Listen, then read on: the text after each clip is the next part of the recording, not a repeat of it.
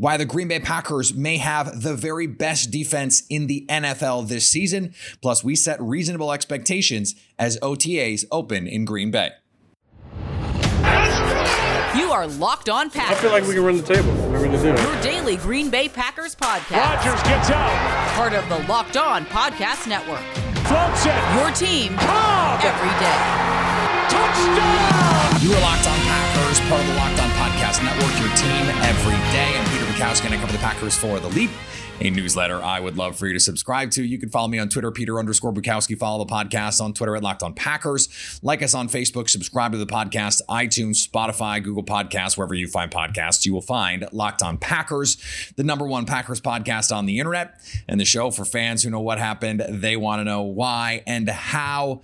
Today on the show, we go through some of the top defenses in the league and try and see just how the Packers stack up. I made the claim that the Packers could have and potentially should have one of the best defenses in football, if not the best defense in football. I said they have the most talented defense in football, arguably. And so we're going to go through those teams. And then a little bit later in the show, we're going to talk about OTAs. So the Packers, they were not an elite group last year. Now, I understand you want to look at some of the point metrics, and they had a good defense by points allowed. I don't find that those numbers are that useful because they don't take into account things like efficiency. They don't take into account things like opponent. So if you look at Football Outsiders, not an elite defense. You look at EPA per play, not an elite defense. Now, if we include the playoffs, which actually gives them a nice little bump because they were so good in the playoffs, the Packers were 15th last season, including the playoffs, in EPA per play. They were 11th against the pass. They were 28th against the run. That's a problem. And that is, I think, one of the key places where you have to look at this roster and say, okay, what are the cases for them getting better there so that they are at the very least passable? They don't have to be great. I don't believe that the Packers have to have great run defense.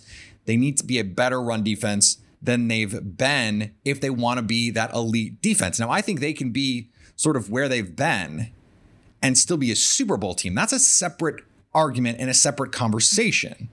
I think they can be the defense they were last year. That defense, clearly, look at the playoff game, was good enough to be a Super Bowl caliber defense. The offense let them down, and the special teams let them down. They played Super Bowl caliber defense in that 49ers game.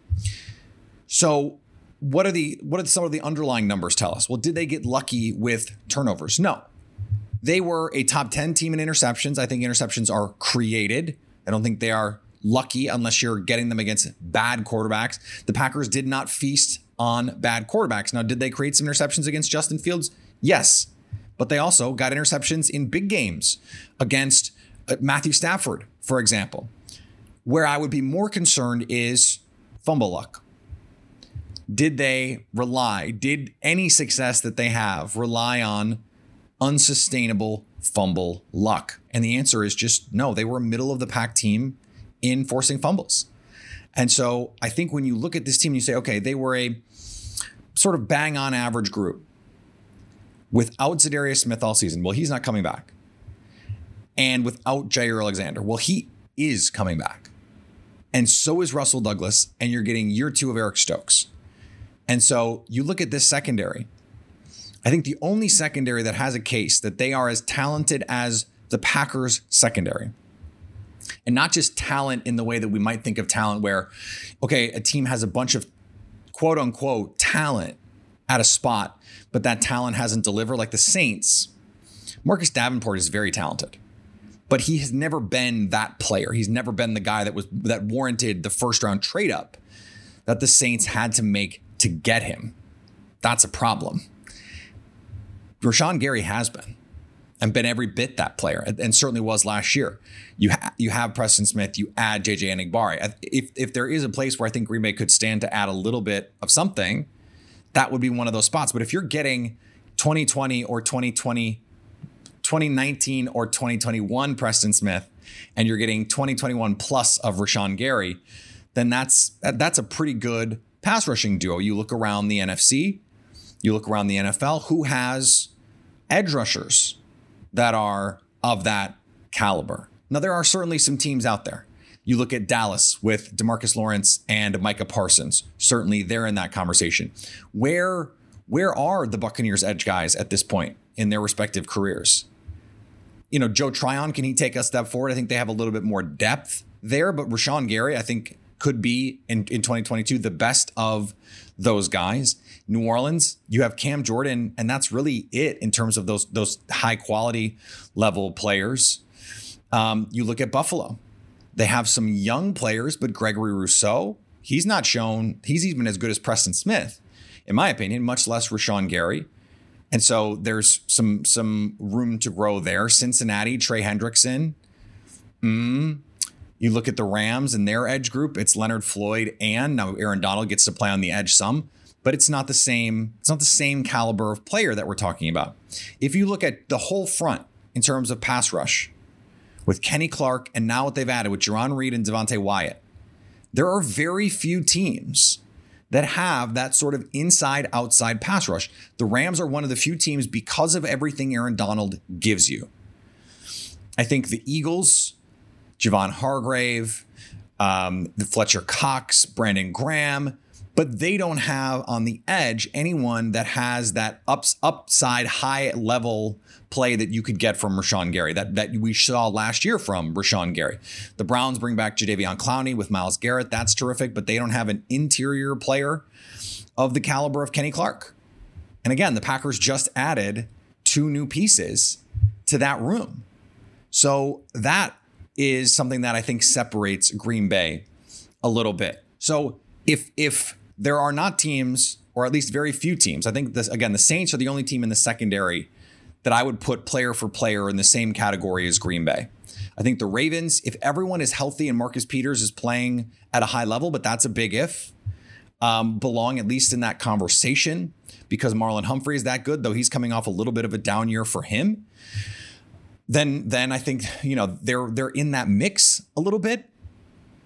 Tampa, they lost a safety, but I still think they're pretty good. They don't have high level corner talents the way that Green Bay does, even if that defense played really well the last 2 seasons. So I think a team like Tampa has to feel like player for player, they deserve to be in that conversation for most talented defense. The Bills, player for player, especially if Trey Wright comes back, if Khair Alam from the rookie that they picked up can play at sort of an Eric Stokes level.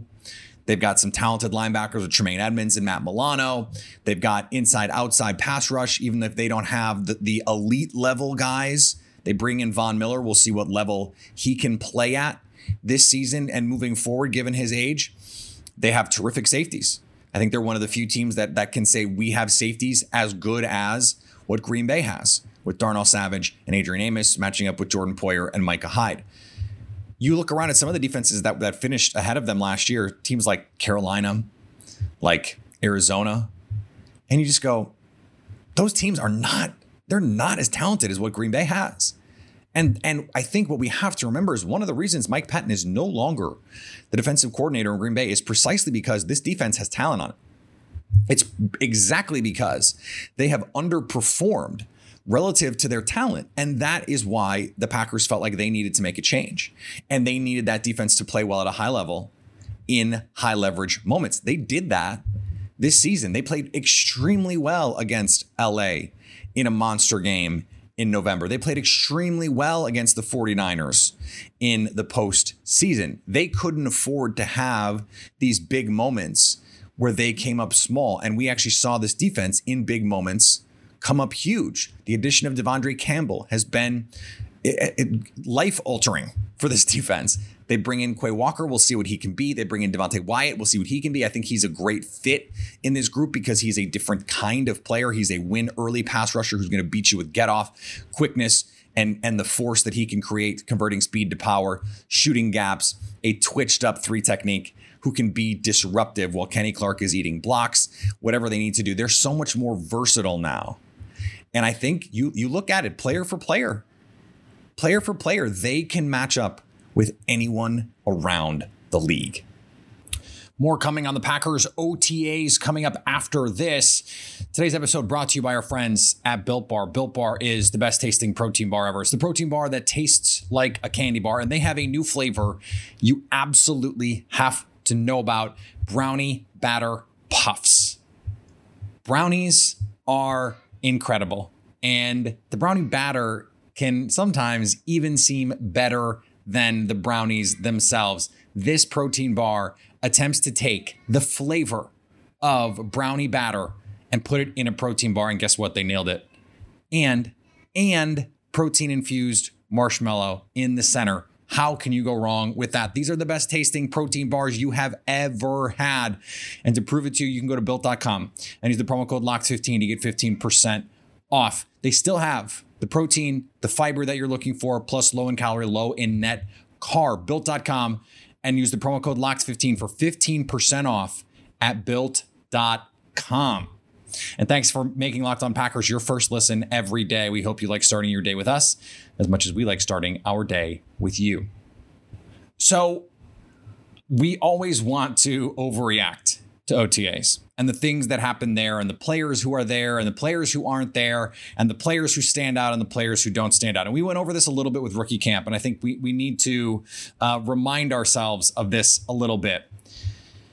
OTAs are a useful tool because you're doing installs and you're trying to figure out a couple players here and there have some new roles. There's going to be some new wrinkles. You know, someone like Quay Walker is going to have to get up to speed if he's going to play a lot right away. Someone like Devontae Wyatt is going to have to get up to speed. Christian Watson, these rookies are going to have to get up to speed. I don't think you worry about a veteran like Jarran Reed. And you look at last year, a lot of the receivers were not even at OTAs, and the offense didn't really suffer in the regular season for it. Now, would it be great to have Aaron Rodgers at all of these practices? And would it be great to have him getting reps with Christian Watson and Romeo Doubs and Allen Lazard and what might be a new role and Amari Rodgers and these kinds of players? Of course it would be. That would be ideal to have that setup. That's not going to happen. And so we talked a couple weeks ago about this opportunity for Jordan Love. And it's not just Jordan Love getting an opportunity, although I think that is something that we have to take seriously in terms of what he can be for the Packers or some other franchise. But you want to see these receivers hit the ground running. You want to see them develop chemistry with someone, right? You want to see them understanding these are the nuances of the routes and the spacing, and this is how it's all supposed to look. This is the timing. And those are critical reps. And what you need is not Jordan Love for his own development, although that's important too, but for the greater good of this offense.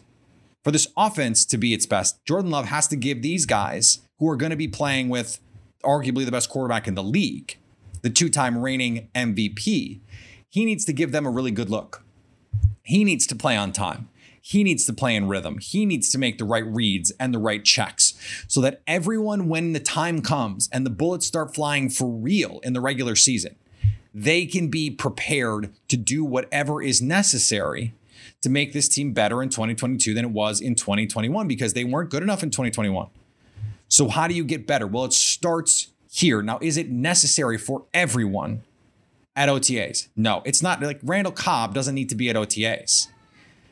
Adrian Amos doesn't need to be at OTAs. Now, you're still going to, plenty of guys are going to be at OTAs who don't need, quote unquote, to be there. But it's also essential that some other players get the opportunities to earn reps, but also just give themselves the best chance in training camp to get up to speed. I mean, that's the bare minimum. Get up to speed. And so as long as we're not hearing, this is something I say every year, as long as we're not hearing, oh, such and such is having problems with the playbook or they're slow to on the uptick. And we didn't hear that about Amari Rodgers. There was a conversation on Packers Twitter last week about Amari Rodgers and his future and all this stuff. And it's like, it's a really bad sign as a rookie when the team has no NFL receivers other than Randall Cobb. Guys like Juwann Winfree and Equanimeous St. Brown are coming off the practice squad and playing over you in the slot, by the way, not just on the outside. I understand Juwann Winfree and EQ, they're very different kinds of players than Amari Rodgers. They were playing in the slot in that Cardinals game. And Amari Rodgers, the team just clearly did not trust him to be out there or didn't think he could be useful. Now, we don't know at this point Was that a problem with the playbook? Was he up to speed, or was it just that they didn't trust him to catch the ball? They didn't trust him to make the right reads and adjustments on the fly. I don't know. And we don't know. We haven't heard really what the issues were. And if you listen to, the coaches, they'll say, oh, well, there are a lot of guys ahead of him. And it's like, yeah, that's like true to a point. Like, it's true that Davante Adams and Allen Lazard and Randall Cobb and MVS were ahead of him. And we understand that makes sense. But then explain why Equanimeous St. Brown is out there, and not just out there, but playing in the slot. Explain why Juwan Winfrey is out there and not just out there, but playing in the slot. That part of it is worrying. And then when he got his one chance against Detroit to really play, Jordan Love threw an interception because it hit Amari Rodgers in the hands on a critical third down where they could have converted the first. And they didn't because it was off Amari Rodgers' hands. He needs to make a step forward. You need to see year 2, starting in OTAs, someone like him start to flash the talent that they thought he had that made him a potential top 100 pick. Not a potential. That's what he was. He was a top 100 pick. So these are just the little incremental changes, that incremental growth. That's what you want to see. Plus, you need the guys who are filling in for your superstars. You need those guys to come in and give good looks to everyone else. The offensive line. If you want to have Zach Tom and Sean Ryan really develop, then you need to give them the best opportunities to mimic what Aaron Rodgers is going to be doing on the fly with checks and everything that he's going to do. If you're not doing that, you're not giving your team the best chance to succeed. And before we finish up with something that always makes me laugh, today's episode is brought to you by our friends at Rock Auto. With the ever-increasing number of makes and models, it's now impossible for your local chain auto parts store to stock all the parts that you need. So why endure often pointless or seemingly intimidating questioning and wait while the person behind the counter orders the parts on their computer, choosing the only brands their warehouse happens to carry? You have computers at home or in your pocket, which means you have access to rockauto.com. So why choose to spend 30%, 50%, even 100% more for the same parts? Then you could just go to rockauto.com, a family business serving auto parts customers for over 20 years. Go to rockauto.com now and see all the parts available for your car or truck, and write Locked On in their How Did You Hear About Us box so they know we sent you. Amazing selection, reliably low prices, all the parts your car will ever need at rockauto.com. And thanks for making Locked On Packers your first listen every day. Now go make your second listen Locked On NFL. The schedule may be dark, but the NFL never sleeps, and neither does Locked On NFL. Get insights and opinions from hosts including Ross Jackson, Chris Carter, and Tony Wiggins, plus Locked On NFL hosts repping all 32 squads, including this guy. There's no offseason for real fans, so make sure you're subscribed to the Locked On NFL YouTube page wherever you get podcasts. Quickly here as we finish up, we have reached that part of the offseason where everyone has gotten bored, and it is time to either just make stuff up, create clickbait, or, maybe someone has talked themselves into the shenanigans. But this is the time of year we start hearing, oh, well, actually the Vikings in the NFC North, they're a great bet. Or, oh, the Bears are sneaky good. I actually think the Lions will finish ahead of the Bears in the division this season. The Bears roster is absolutely garbage. It's like Tarjay, but the opposite, garbage. And no. The best team in the division by far is the Packers. Just because they lost Davante Adams doesn't mean that all of a sudden these teams that were nowhere close to them last season, and in the case of the Bears, got worse. The Vikings more or less stayed the same. We have no idea how this coaching change is going to affect the offense or defense. It's hard to believe the defense is going to be as good under a new coach as it was under Mike Zimmer, who's one of the best defensive minds in football. Year one of an offense under Kevin O'Connell, even if it has a lot of similarities to the offense they used to be running. The offensive line is still a problem. Cornerback is still a problem. Pass rush is still a problem. So why are they going to be better? I don't mean better than the Packers. I mean better than last year. Why are they going to be better? And if they're not, then you have to expect the Packers to come way back to the pack, no pun intended, in order for the Vikings to be even like close. The Vikings are going to be 8-9 or 9-8. They will be lucky to get to 10-7. The Packers are going to win at least 11, if not 12 games, if not more, given the way their schedule shakes out. If the defense is what we think it can be. We talked about that in the first block. And some of these new pieces on offense can fit just relatively well. You don't have to replicate Davante Adams. Just fit them in relatively well. If the defense takes a little bit of a step up, the offense takes a little bit of a step back, they're going to be fine. What is the case for the Vikings passing the Packers? Davante Adams? That's the whole case?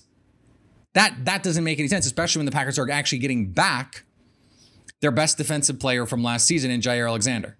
A defense that will almost certainly be better and will be better than the Vikings.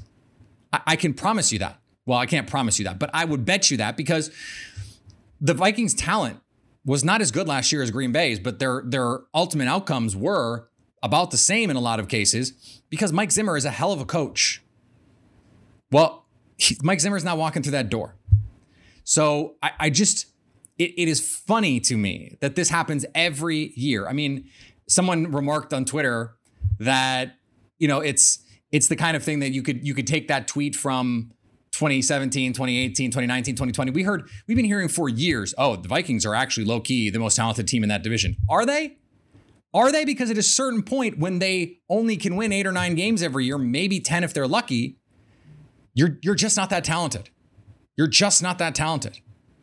So just something that I amused me and I wanted to bring up. All right, follow me on Twitter, Peter_Bukowski. Follow the podcast on Twitter, Locked On Packers. Like us on Facebook. Subscribe to the podcast, iTunes, Spotify, Google Podcasts, wherever you find podcasts.